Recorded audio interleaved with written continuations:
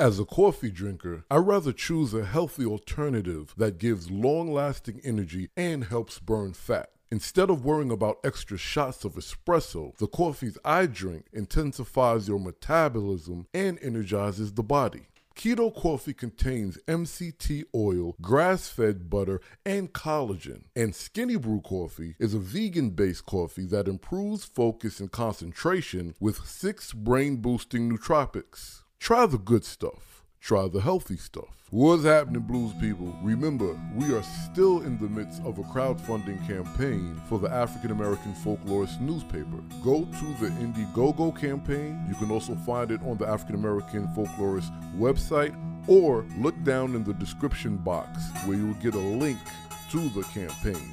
Your donations allow us to service our readers with articles about traditions, traditional beliefs, the cultural context, geographical locations, musics, and vernaculars of African Americans and the role each element plays in the lives of the people past and present. And don't forget, April 23rd is our benefit concert entitled Black Folk Narrative, with performances by Piedmont Blues acoustic duo Marquise Knox and Corey Harris.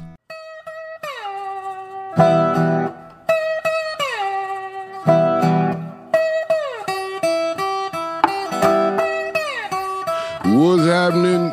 What's happening? What's happening, blues people? Oh boy, first, I drink coffee all day. I have to show y'all. And if you're interested in the healthy coffee that I drink, we sell them. Keto coffee and Skinny Brew. Skinny Brew is vegan. Keto is not, because it has grass-fed butter.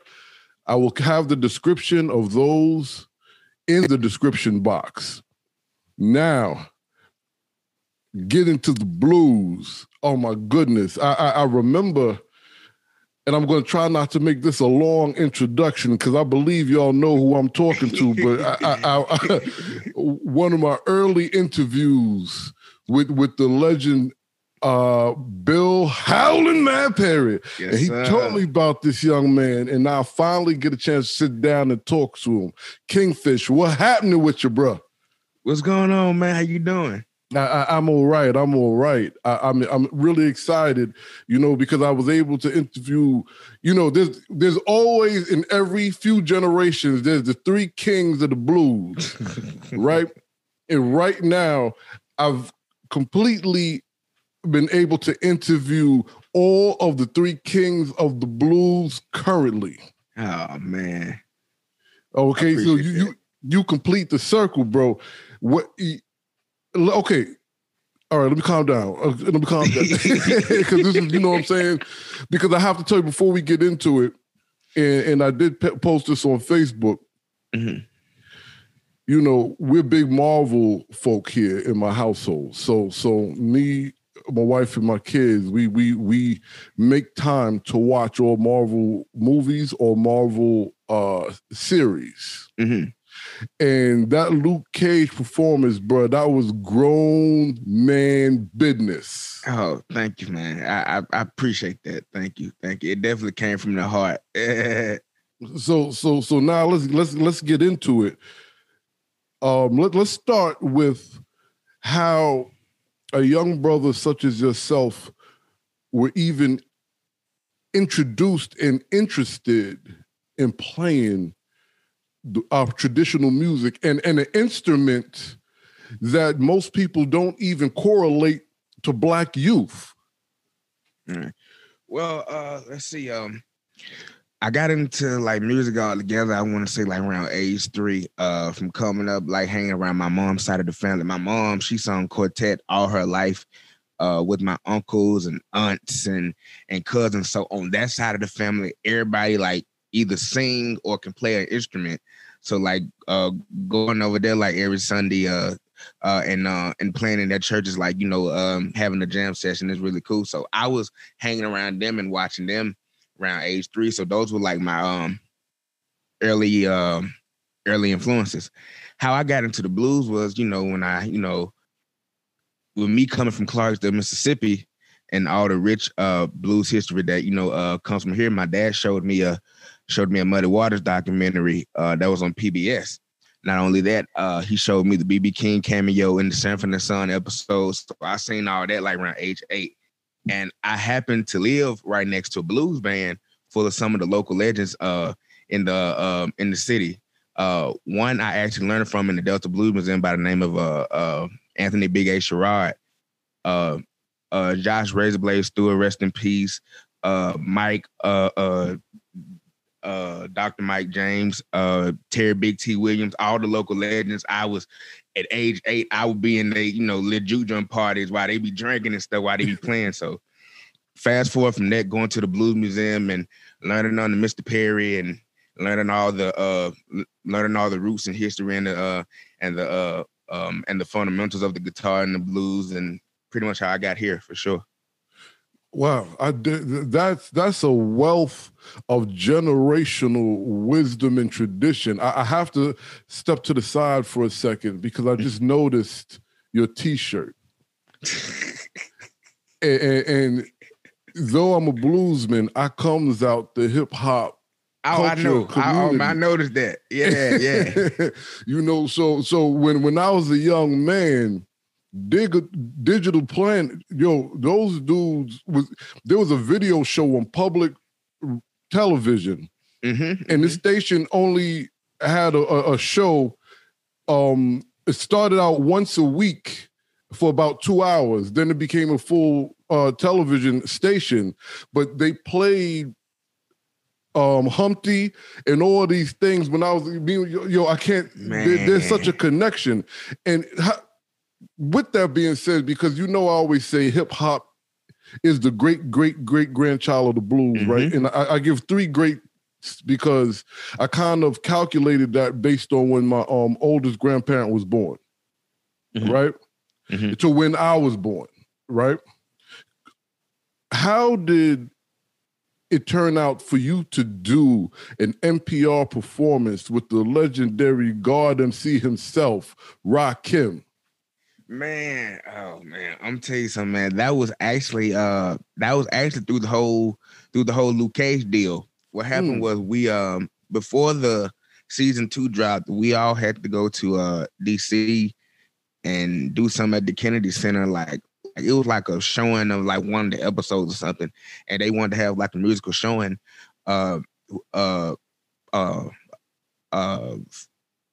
I think for it as well, and the 2 musical producers of the show that we worked with were Adrian Young, who worked with Ghostface Killah, and Ali Shaheed Muhammad from A Tribe Called Quest.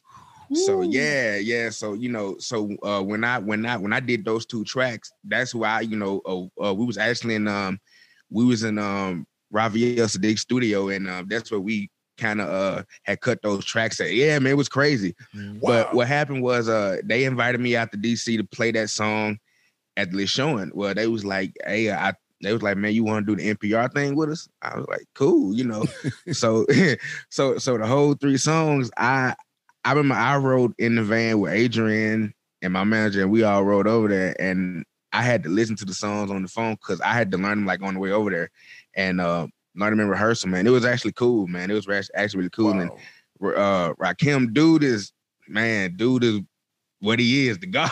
That's right. Cool brother, man. Yeah, so, the irony of you. And first, let me just make a correction. Digital Underground is the name of the group. I think I said Diggable Planets, which was another dope group back in the day.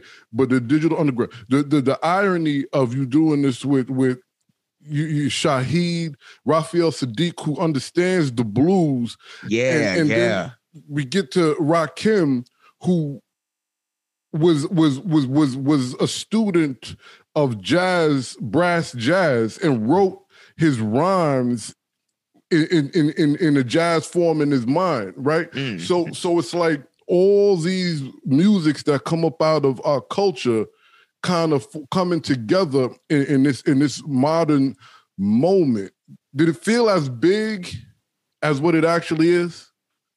Man, yeah, because for me, I always want to like blend like some form of the blues soloing or the blues rhythm with hip hop. And I, you know, I normally don't do that. So for me, that was a really big thing, you know, especially with the strings in the background and hearing him just flow over my guitar change. I always want to, like, you know, try to see what could I do or what could I apply to that type of situation. So for me, it was a very big thing, man, for sure. Oh, bro, that's so. Now you come out of a musical family that pretty much encompasses every aspect of the tradition, heritage, and culture of our people and music. Then you were introduced again generationally to the blues and how to play it. Everything kind of falls in line to how the story of our people go. As you're coming up in the rankings, so to speak, did you feel any pressure to with like the weight of the world or the weight of the blues culture on your shoulder, considering everything that's going on and all the no white, no black blues and all the other different conflicts that's going around when it comes to the music? I wouldn't. Nah, I wouldn't call it pressure at all. Because for one,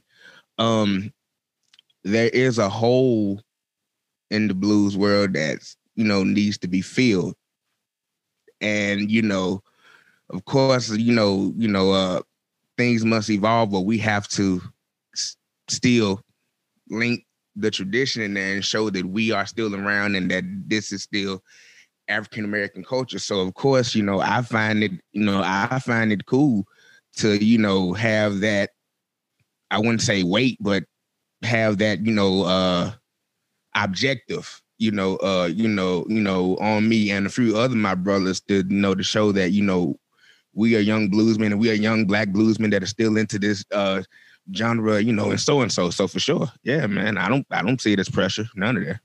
Which you know. That leads to another question because it's like, and we see this in hip hop, right?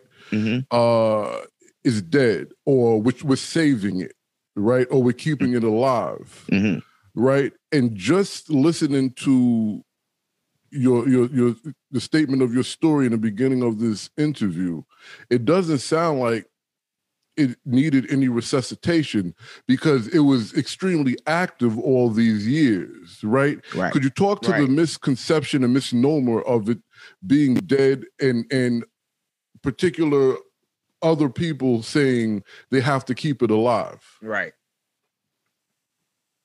So, yeah. So, you know what's funny? What I always thought about that saying, you know, blues ain't on life support. You know, so yeah. So blues is something that's, you know, always been in us. So I don't think it's something that, you know, we just gravitated to because we saw that it was dying and we gotta, you know, nah, man. It's something that's already in us for sure.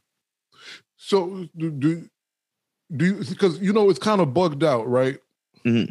We hear a lot of people saying, well, it's not in mainstream, or we hear a lot of people saying it's not commercially viable, or that, you know, if it's not and I say this with no malice to the older white rock musicians who actually made a name for themselves in the rock space. But then it's like, well, when they come over, it's like, well, these guys are commercially viable, so we're going to book them, you know. But when you turn on the TV, when you watch a movie, when you hear blues all over the place, right? So what do you think about this conversation that is not marketably viable, especially when it reflects Black artists?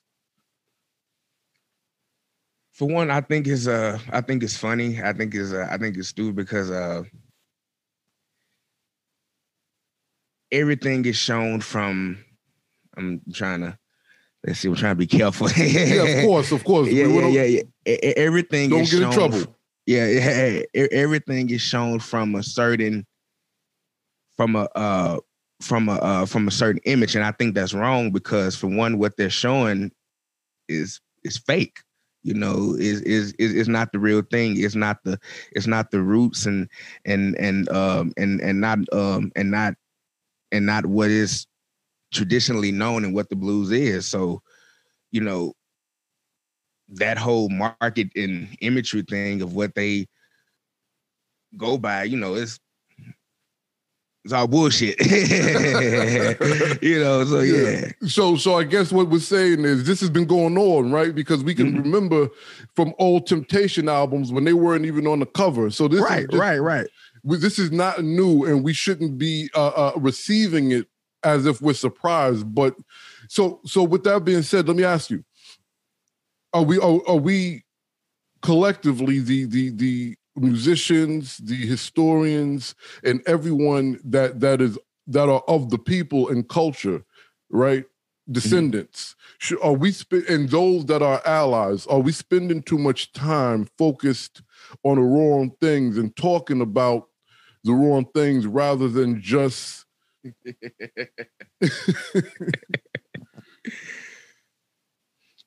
Nah.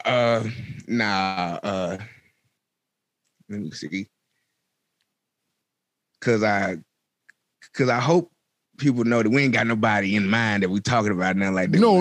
This is not personal to anyone. Nah. In general. Nah, not at all. Cause like I said before, there's a whole, well, for one, let's if you want to be blunt about it, gentrification has ran rampant, in the blues culture, and that needs to be addressed. And if it takes by all means necessary to address it, then hey, that's what that's what needs to be done. So nah, man, it's something that needs to be said and known. So no, not at all. We're not spending less time on it. Now I do think some things we may spend a lot of time on that probably won't help us in the long run, but because at the end of the day, the whole objective is to preserve the history and true tradition of the blues. It ain't just about one person. It ain't about well, I wasn't included in this, so therefore I don't like right. So yeah. Right. So now. Sorry if I went off on a tangent there. Oh no. This is the space for that. This is the space for that. So getting back to the to your upbringing and being ingrained in the roots. Well, I ask you like this. In one of my interviews with Anika Chambers, one of the things she said was because she's a Black woman with a particular look, style, and vocal and everything like this. It's almost as if the system marginalizes her because they just she could do these things by default rather than taking time to put the effort right that she can perform at this level. Right. So now I'm going to ask you as a premier guitar aficionado and a great singer, bro. You got some great vocals. You got a great voice. Thank you, man. I appreciate that. When people say, and even Black people, we're not here to bash anyone. So that just because I'm Black, I'm blues. Does that omit all the time and work that goes into being a high level musician? Do you understand my question? Like, are you saying that just because you're a Black young man from Mississippi, is that what constitutes you being a great musician, or did you put time and effort and you don't want people to misconstrue the two? Yeah, you know what? Honestly, yeah, I would rather people, say that, hey man, he doubled down in practice, and everything. Because stuff like that always tends to, stuff like that always goes back to that whole Robert Johnson crossroads sold his soul to the devil story. He grew up near cotton fields and stuff like that. So, all of that was around me and that influence, but I don't think that, oh man, just because I lived right next to a cotton field, I was destined to play, no, none of that. I studied, I studied I studied my master's, and all the people that I hung around showed me and everything. And, and I learned and I honed the craft. It wasn't no, spooky, blues, ghosts, crap, man, like, bro, you know what I'm talking about. I know exactly what you're talking about. You put the time and work in this, because I think, and the reason why I asked that, just to set it up, to give it some context, I think we get into a space that could be of a huge disservice when we do not address that the people who play on high levels, or the people who are coming up working towards being in a high level, put time and effort in honing their craft. And I don't think that's talked about enough, right? Nah. Cause I can be honest, like, with me coming from Clarksdale, folks, folks, try to eat that up, like if somebody, coming from a blues town, like, let's say, Chicago or something like that, folks try to eat that up. Well, he stayed in there. It's not that. Folks actually, learn from their masters and put time and effort to, how they become. It's no, oh man, he was destined because he lived in a shack or something like that. So yeah, it's all that type of stuff, man. So now, have you done any gospel? Have you? I know there was a time where people were trying to categorize you as well, he's rock, or as he's blues, or all these different things, right? So even before we get to the gospel, what do you say to that, right? How did that make you feel? How did you address it? And what do you want people to understand about these particular type of things? Well, for one, it's all ours. I say that a lot. It's all ours. The way I play, it wasn't, oh man, I'm playing like this, because, I'm shredding because it gets me more known. It wasn't always that. It just, I was always exposed to like different stuff while I was growing up. Not only was I was like, my dad was like the blues and rap in my household, but my mom played everything, man, from Earth, Wind and Fire to Sam Cooke to Bon Jovi to and all that, man. So and with me being a guitar player, and of course I was gonna gravitate to Hendrix, into the electrified stuff of Prince. So I feel like all of that, rock and all of that, you can find Black folks that was back doing that. So I feel like all of us, all of it, is on our stuff. So I just, blues is my roots, but I can do some other stuff too. You get down on the axe. Yeah. I if the time comes, if somebody, wanna test me at that type of stuff, if you know what I mean, hey, I can be able to hold my own, But at the end of the day, my heart will always be the blues because I come from it. I am it. You are it. So it's that's something that can't be forgotten. You dig? So yeah, I dig it. So I have to ask this, considering, and I'm going to always. Well, I'm not going to always, but the reason why I keep referring back to how you explained your upbringing is because there's so many misnomers and alternative facts when we're talking about Black communities and music, right? Because when I grew up in the church, I always saw Black kids with guitars. Yeah.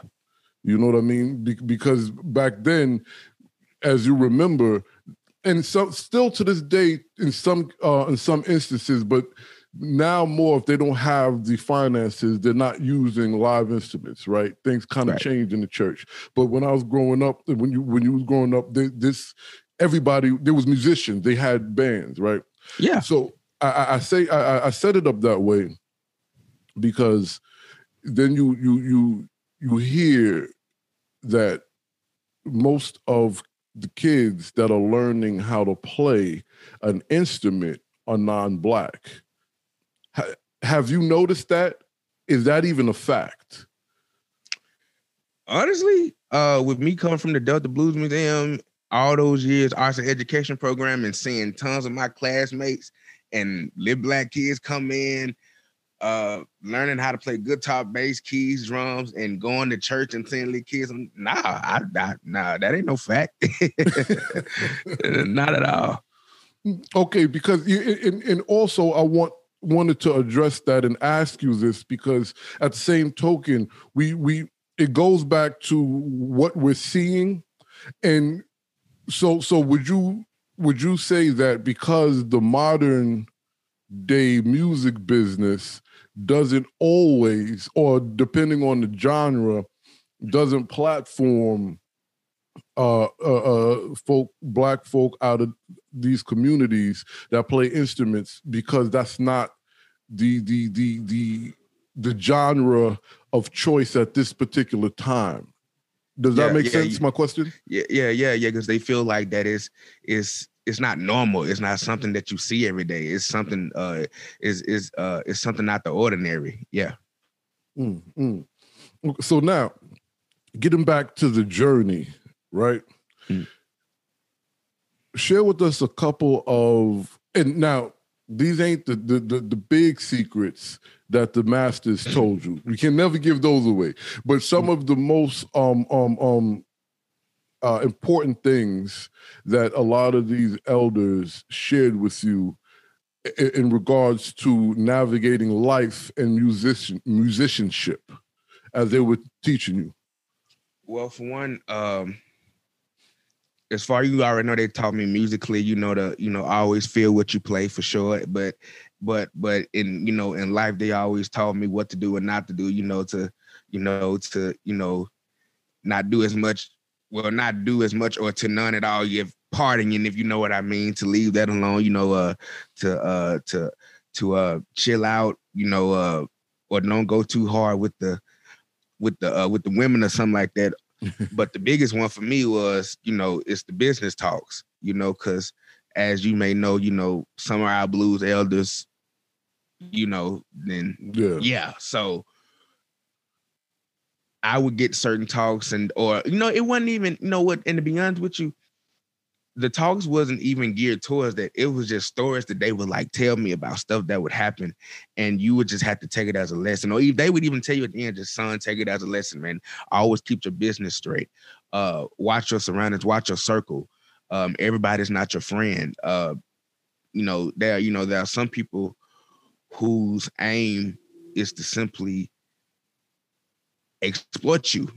And in some situations, we don't find that out until after we get our feet wet, as my mom used to say. So yeah. So yeah, that was the biggest one. Just know your business and don't let nobody exploit you, and just know who you're dealing with, and just, always, have integrity in everything that you do.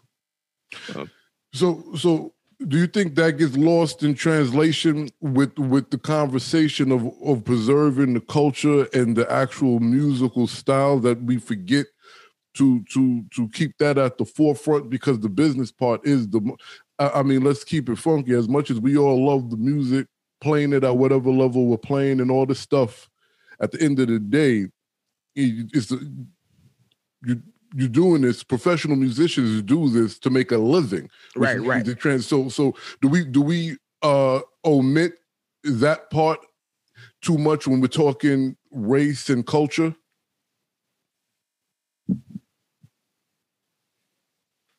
I don't. Let me think here. Let me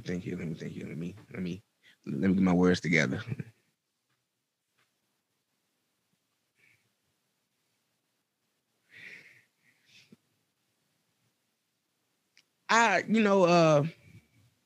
not at all, because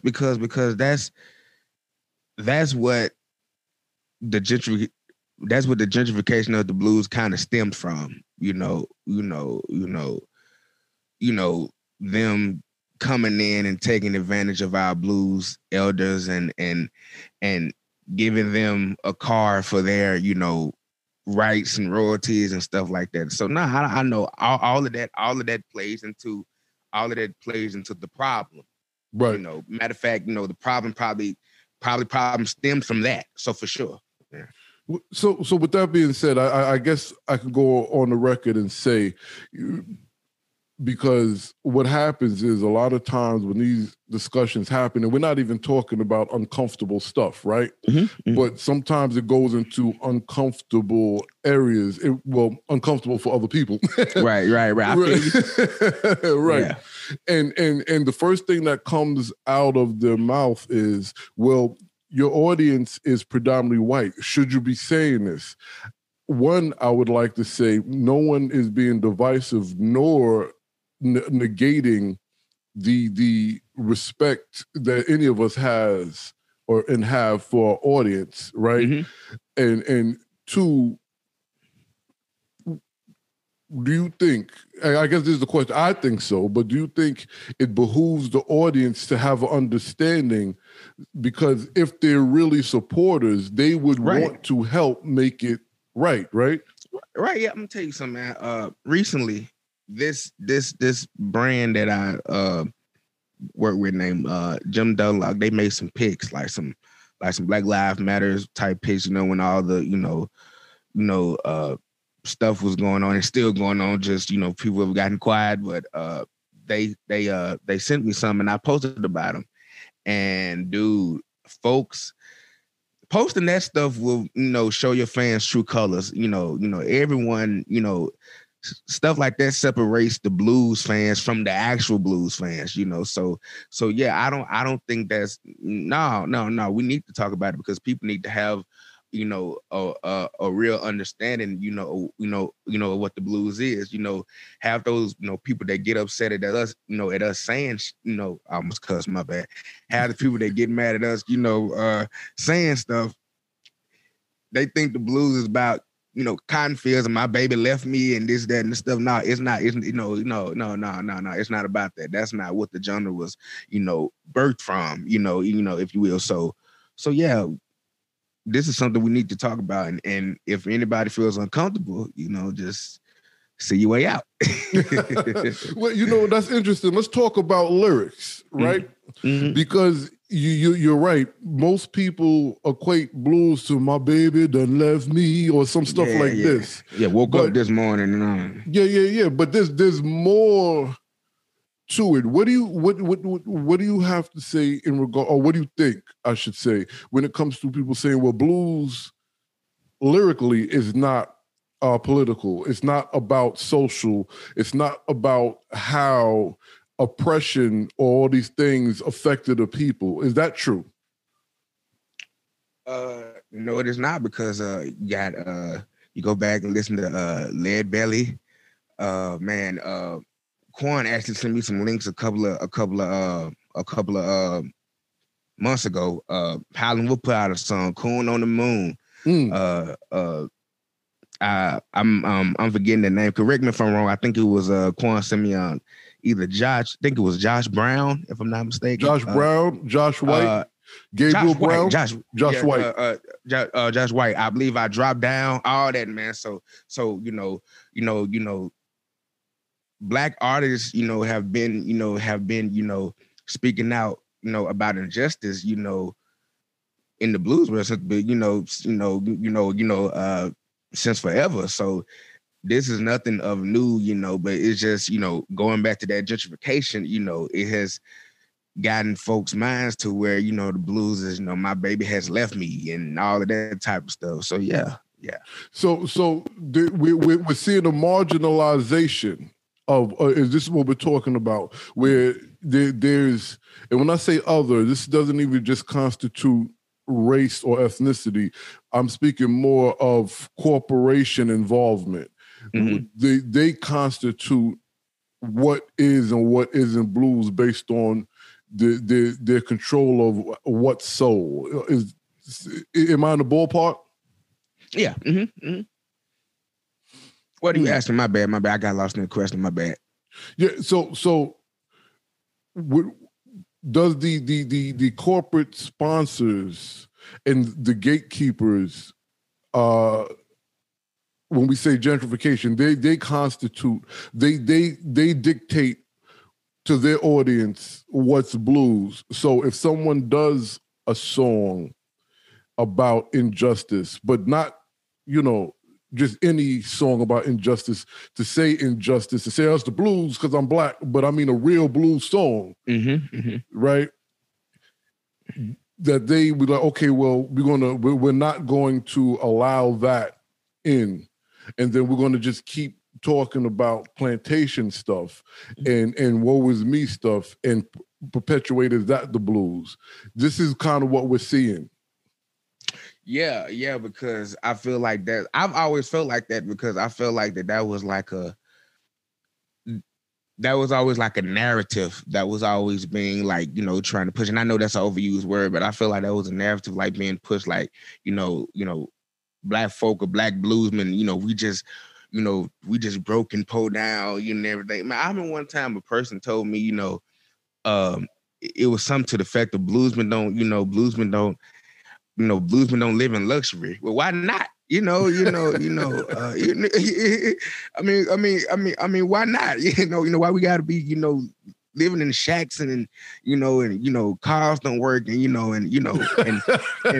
money being gone and all that type of stuff. So yeah, I always felt like that was a narrative being pushed that, if it's broke down and hard luck and trouble and all that, it's the blues. It is, but that's not what it all is.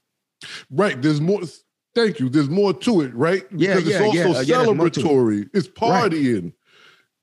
Right. So man, what that and that's how, oh man, because it's like how would we be able to get other young black folk involved if they believe the blues is downtrodden and po, and everybody trying to get out of being po, right?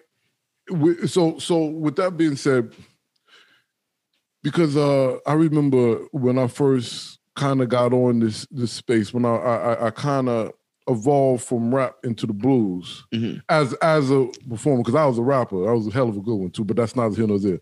Oh man, I gotta find some of that. I'll send you a couple of things. Okay, man. But I was told by black folk my age, and a little bit younger, why are you doing that slave music? And I was like, yo, what? And oddly enough, I was told by older white men, I'm really happy to see, this is in New York, I'm really happy to see young, and I'm not that young, but compared to them, I'm really happy to see you take it. They're like, I'm really happy to see you taking your music back. And I'm like, and I was confused for a while, because I would expect to hear a white person say what the black person said, and a black person say what the white person said. But there's black people who think blues is slave music. How do we address that? I'm gonna be real with you, man. It's crazy because, like I said, I come from Clarksdale. I can tell you, dude, I had teachers tell me back when I was in middle school and high school, I don't like the blues. That's sad, depressing. I own that. Man. Wow. I remember, and I hope Keith don't mind me mentioning this, but I remember when Marquise had this controversy going on with a certain person back home in his town, and the person put on Facebook something about blues represents darkness and gospel represents lights or something like that. So I'm gonna be in the light, this stuff like that. Nah, little microaggressions. Yeah. We as a people got to understand, that's our history. That, I understand, being progressive, but we can't weed all that out. You talk about, we can't give the blues to so-and-so. We're gonna have to be more we're gonna have to gravitate to it more, in order for that, not to happen. So yeah, man, just, I feel like this is just something. And then like going around, even with the kids when I was in school, like the kids would tell me, like they would say the same thing, man, why you listening to that old boy stuff? I'm like, man, most of this, what I listen to, birthed everything that y'all listen to, if you want to get like, talk about it musically. Cause like when the teacher would say, y'all, take out your phones and listen to music, I would pull out some Lightning Hopkins while they were listening, like, Nicki Minaj or, Lil Wayne or something like that. So I'm like, man, it wouldn't be none of that if it wasn't for this. So yeah, man, this is our history, man, for sure. Yeah, and you said something that I would like to address and keep it safe, obviously, but that's a really big issue, right? Mm-hmm. We meaning not you and I, but collectively Black folk, and I found this, we always, our people always say how this one is stealing our music, this one is taking our music and making money off our music. But at the same token, we say that after they've made commercial success, then we done turned our back from it. Mm-hmm. So how can we address this, or how do you feel about this? In a safe way, obviously, that to address our people who get upset when it's co-opted, but left it alone to die. Well, for one, I think that's something that would be like an objective for us. For us, I think we need to like have something where we can like teach our young Black youth and kids who look like me, the real truth about this music and what it, and what it really means and stand for. It's not all about, I'm so broken, I'm low. Now that's part of it. That's a big part of it. But we need to sit down and teach our, teach our contemporaries that, hey, it's more to it than that. It's more something. It's more culturally, than that. So I feel like if we just sit down and just teach them and try to educate them, and it's up to them to adhere to it and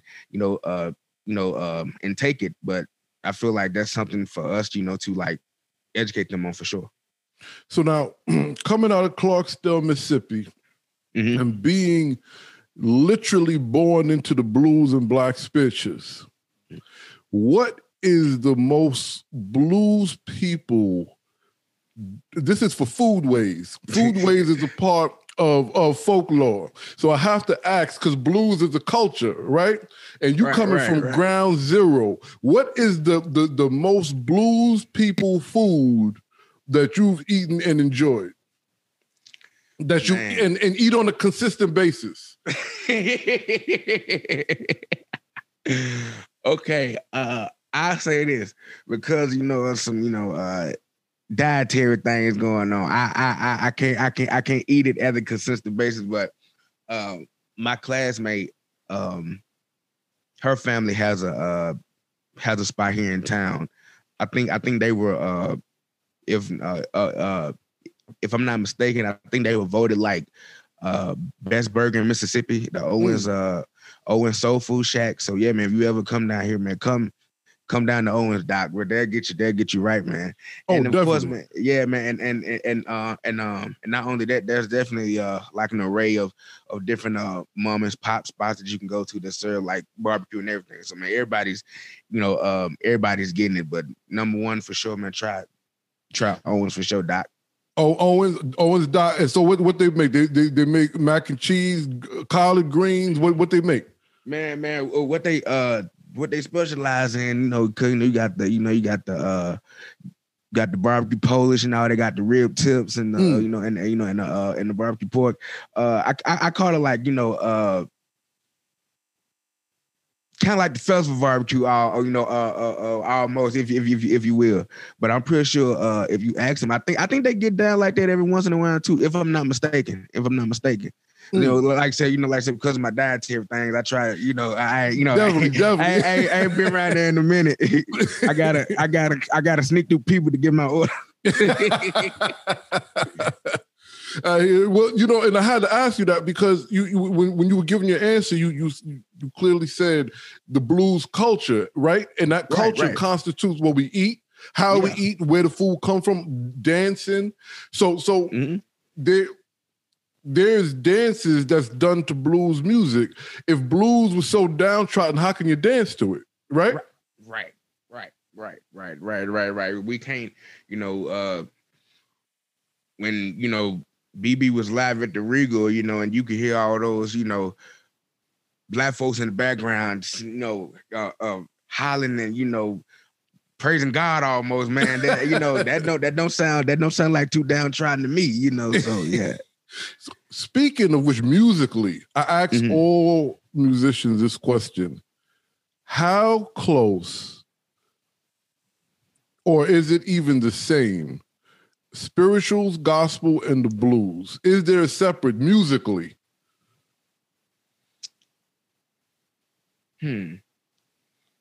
Well, I feel like most spirituals were, you know, those were more vocal because, you know, it wouldn't, you know, it was those more vocally, but I think musically, blues and gospel are the same for sure. So now blues singing. Then so okay, and I like that separation because musically and vocally, even though the voice is an instrument, there is a separation. So spirituals is more vocal. Blues and gospel musically is the same. Blues singing. Would you say that the black spirituals, the hootin' hollering pastor, and blues vocals, are these the same? Not necessarily what's being said, but inflection wise? Man, honestly,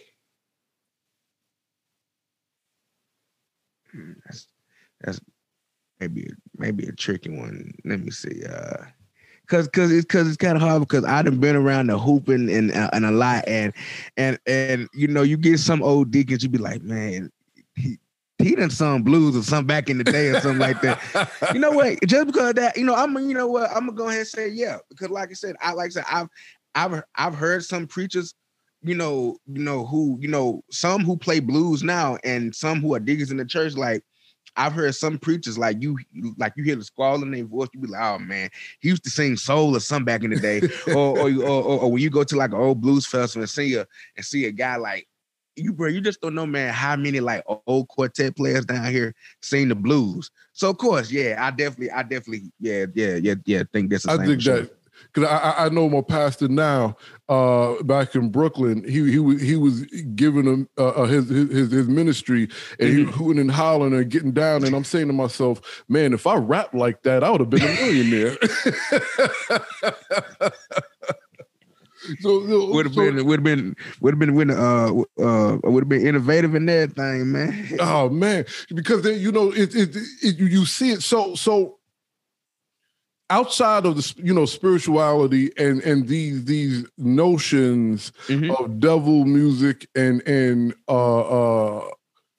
voodoo and voodoo, and outside of all of that,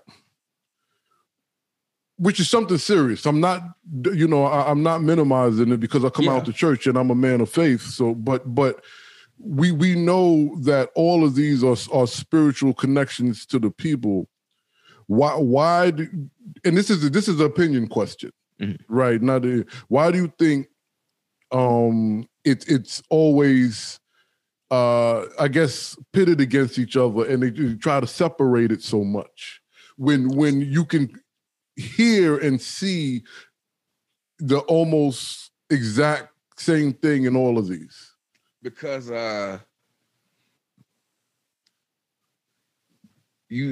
let's see, because I think I might be treading in dangerous water on this one. Let's see. Right, because you know our elders don't want to hear this. Yeah.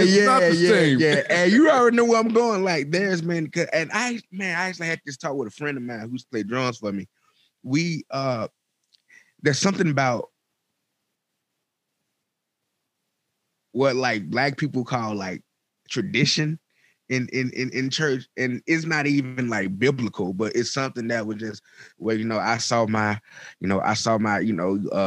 heard my grandparents say it, you know, therefore it's the truth. So people hear that, oh, blues is bad, and you know, a gospel is all, you know, all good, secular and sacred, which is true about the secular and sacred thing, but it's just been taught and brought down too much that, oh man, blues is bad, so therefore there's no correlation.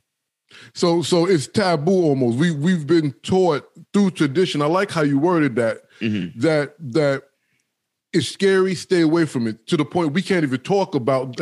We shouldn't be. We if my mama probably, or grandmama would be probably pop me right now having this conversation in public or even discussing this. Right, dude, man. Like to be quite honest.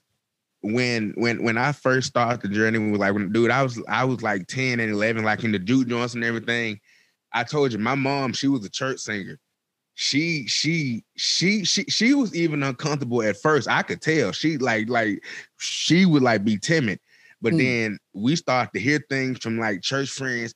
My mom's name was Princess. She was like, "Oh, Princess no better. She don't need to be doing that." And it's crazy. Like, we used to get like criticized heavily for it, wow.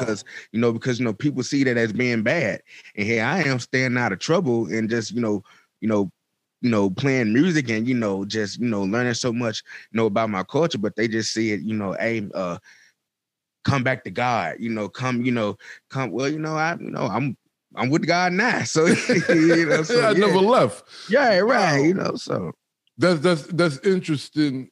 And at the same time, very telling, because you read in my space, documenting our culture and history. You rarely, is this true?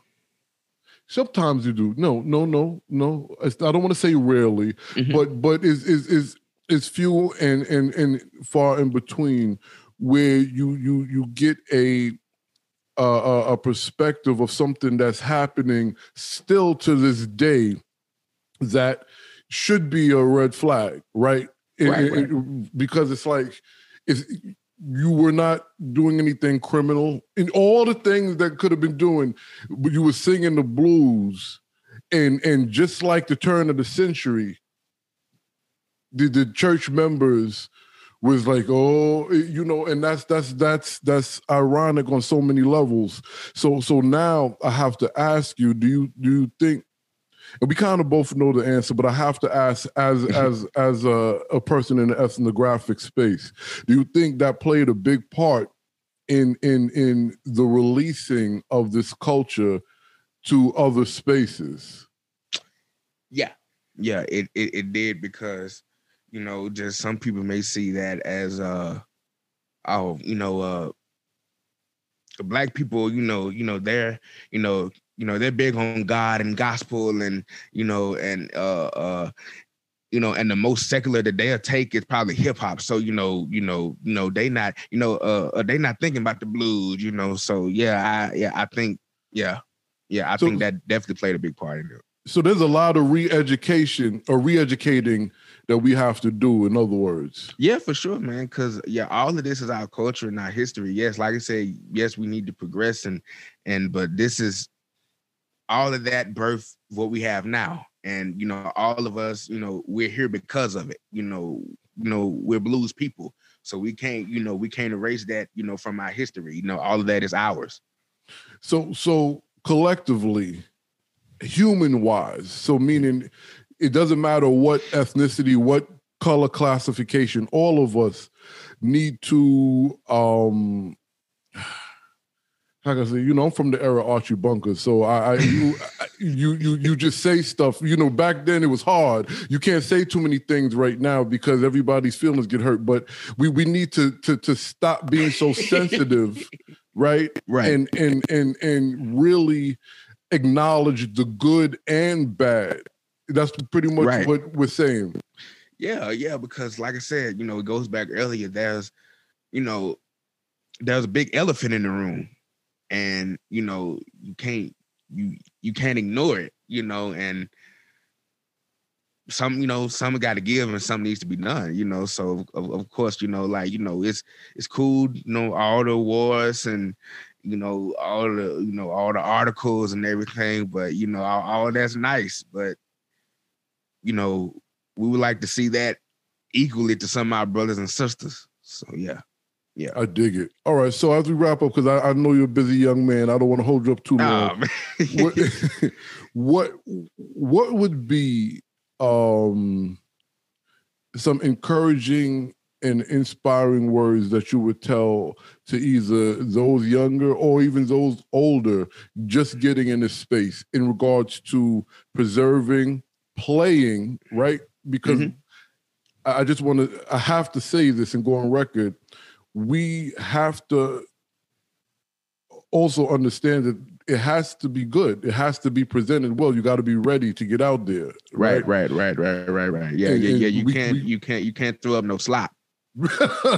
yeah. Right. Because I think actually before we get to that inspiration and encouraging statement, I would like you to speak to the importance of the Black musicians that are blues musicians, actually, one, playing the blues, and actually, two, not calling everything racism because they're just not ready, right? Because I myself have to evaluate that as well for myself. So I'm not speaking towards anybody else. Sometimes you have to say, you know what, I got to put some more work in, right? I get what you're saying. Well,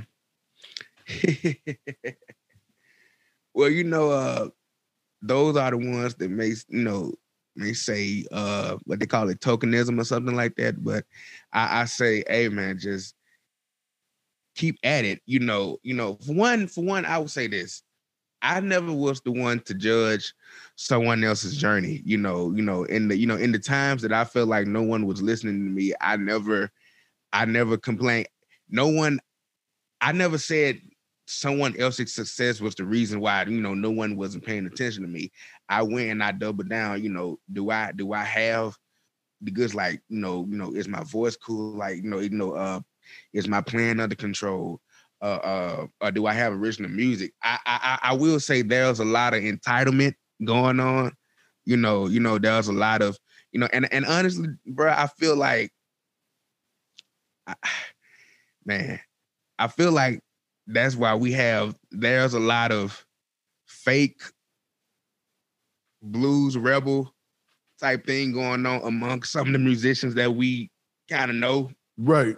And I feel like people should understand that the objective is to preserve the history and the meaning of what the blues is, not because, I ain't where I should be at. It ain't, I understand that, but that's not what the, you know what I'm saying? Yeah, I know exactly. That's not what it's about. So when you're supposed to get there. Yeah. So just, I would say just, keep at it and understand that, this may be cliche, but everybody got a time, man. It may, man, look at Leo Bud Welch, rest in peace, man. Oh my God, dude, bro, he came. I remember I was still playing like sideman shows at the time when he had first came on the scene. When he had first came in, Vincey had brought him into a show, and he said in with the band that I was playing bass with. I had started as a bass player before I went to guitar. And I remember he came in and he played about a good 3 or 4 numbers. Then right after that, he just shot off and was going all these different places, man. So yeah, whether you 18 or 88, it's coming. Just take that time and write your original music, hone your skills, and it's gonna be there. But don't look down on the next man, because you don't know what he had to go through to get none of that. So bro. And man, so I think people look at what's on the outside of the mailbox, these days, rather than what's inside it is what really matters, So yeah. You said you said that a couple of times. Write your own songs. How important is that in the blues, or just music in general? Man, it's man, you right about the blues, because sometimes I think we can get caught up in we singing the same old standards that everybody else singing. The when I ain't gonna mention no name of no songs, but you know the ones that everybody. Excuse me, you know the one that everybody do, at the blues jams and whatnot, and it can be easy. I think it can be easy to be sucked into that. And I think I kind of learned that lesson the hard way, because when I had like first started to like gain momentum, I didn't have no original music, man. All I played was like covers and stuff. And I think it kind of messed me up a little bit, because now I have original music, but people know the cover so well. When at some shows, people be hollering at the cover songs, and I be like, "Hey, man, I got, I'm trying to sell CDs, man. I ain't got Purple Rain on the CD, like that. So like that. So it's a big thing. And not only that, you got to tell your story, because when Muddy and Wolf and Son House and Lightning Hawkins, they were singing what they went through. They wasn't singing no one else thing. You got to sing your story. So yeah, all of that plays a big part into it.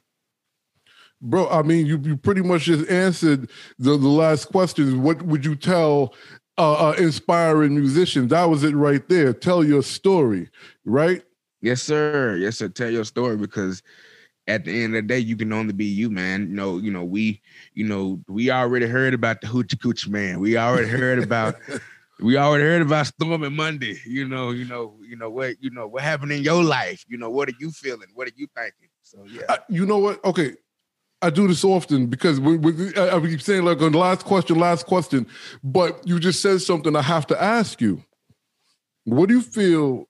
Oh, better yet, how can I put this? Because I don't want it to come across the wrong way for the audience, right? Well, for you as well, because we're not talking about anyone particular, but I think it is important for us to have this discussion right after talking about tell your own story, right? Because we see a lot of people mimicking or positioning themselves as if they're still picking cotton to play the blues, right? And it's like, I just don't know what to say about that, other than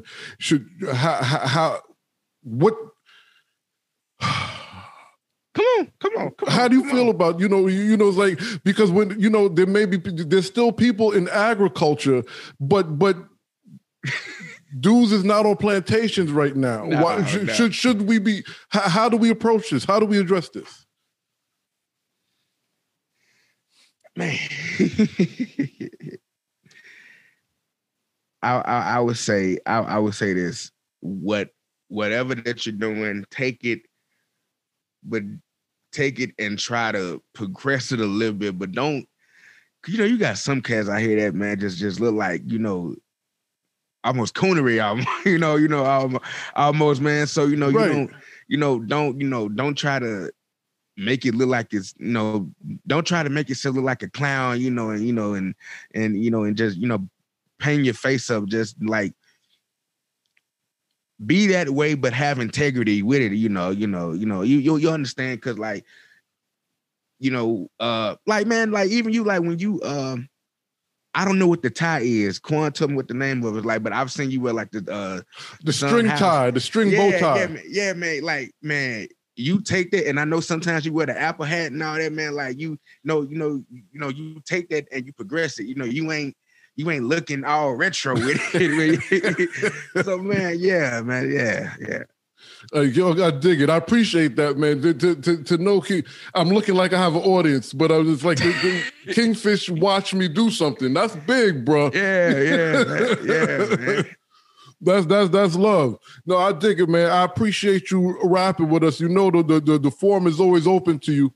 Whenever you got something to either get off your chest or promote, just come talk to us. We here. Thank you, man. I really appreciate that, man. This is a really cool thing, man.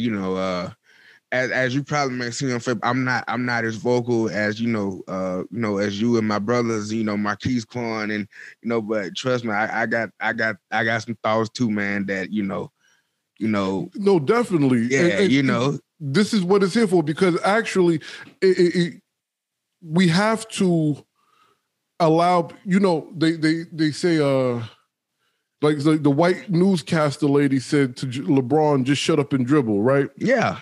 Boyce Watkins said, Lil Wayne should just be rapping instead of talking political science. And I say that because I'm not singling out just white people. We all say these things. But, right. The bluesman is unique because the bluesman is like the neighborhood pastor. Mm-hmm. These are the people with the message, as is the MC or anyone who is the voice of the people. So if you stifle that voice to just go sing, that's one, unrealistic to our tradition, and two, you're pretty much minimizing the person who is speaking up for you. So you should have something to say, and I know you do, and this is the place to do it. And I'm gonna say is one more thing before we get on, because this is something that's kind of been troubling my spirit, like going on for like a few years now.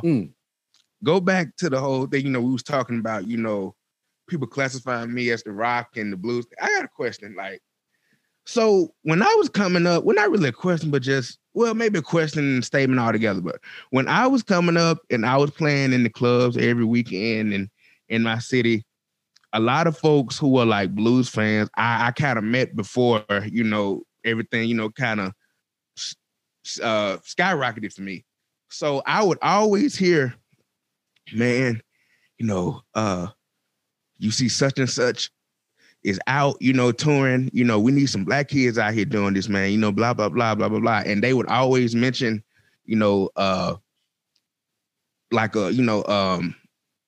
like a white kid that's out here doing it, but and they would imply that there's no black kids. Well, when I started playing, I noticed my presence kind of became a nuisance to some people, in this community. So I got a question, all because of the way I play. How come it is that, I've heard festivals say that they didn't want to book me because I was rockish, but then you book another little young person that don't look like me, but they playing everything from Rolling Stones to Judas Priest. That don't, how come when it comes to, and it kind of goes back to something that we kind of talked about with the narrative, like why we like gotta be the ones to always sound, retro. Of course, we got that tradition and that needs to be linked in there, but how come we gotta be the ones that sound all broke down? How come we can't be the ones to push it forward, rock some shit up, because we can do that shit too, man. So like, yeah, so I that's just something I've always saw that just kind of just never got with me a little bit. Cause like man, like you, I'm in some of these forums and all of this, man. So I see things that be said and it's just, all just shredding. And I'm like, man, whatever. It's all ours, so yeah, But no, that's a good question. So we're pretty much pigeonholed all across the board.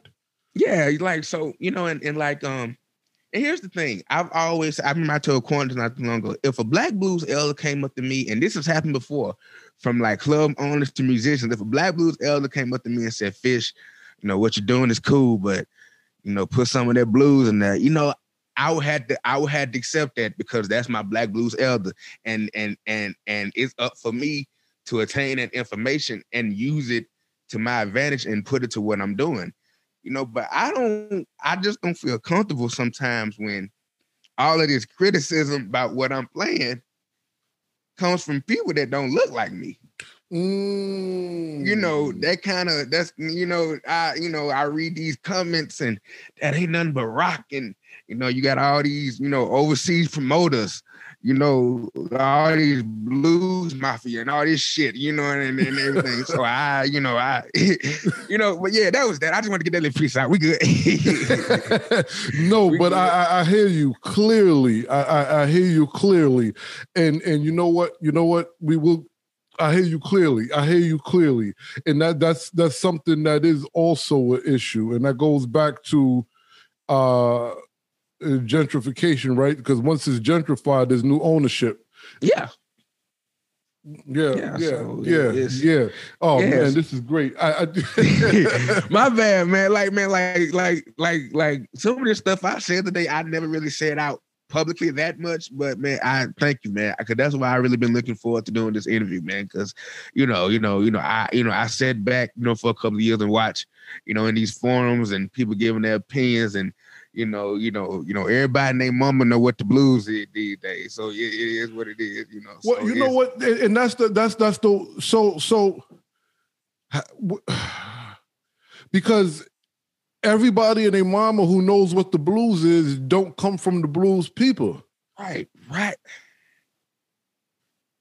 Man, dude. Like, man, I remember one time I seen this person comment, man, when the IBC was going on, and the person come in and was like, man, it's too much rock and roll, blah, blah, blah. Pretty much the usual stuff. But this is what got to me when they was like, Robert Johnson, Sonny Land Smith, Muddy Waters will all be rolling in their grave. How the hell you know?